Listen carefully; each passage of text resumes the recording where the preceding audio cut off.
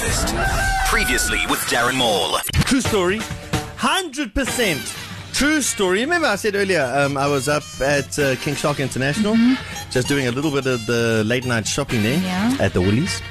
And this is very uncharacteristic because they're normally quite spickle, quite span there.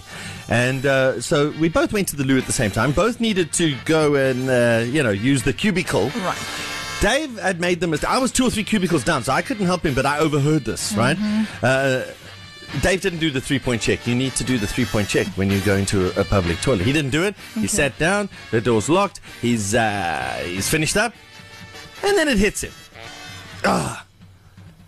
No loo roll. Oh. So I hear Dave go, he's knocking on the cubicle door next to him, and he's like, hello? And there's a guy there. And the guy's like, hello? And he's like, hi, sorry to bother you, buddy. Do you have any toilet paper there? And you can hear the guy looking around and he's like, no!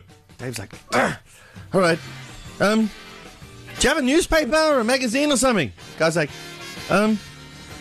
A little bit of a pause. Dave says, okay. Listen, can you break 100 Rand note? Oh, Matt Darren. Darren Maul. Every morning. Waking up in the morning. East Coast Breakfast. With Darren.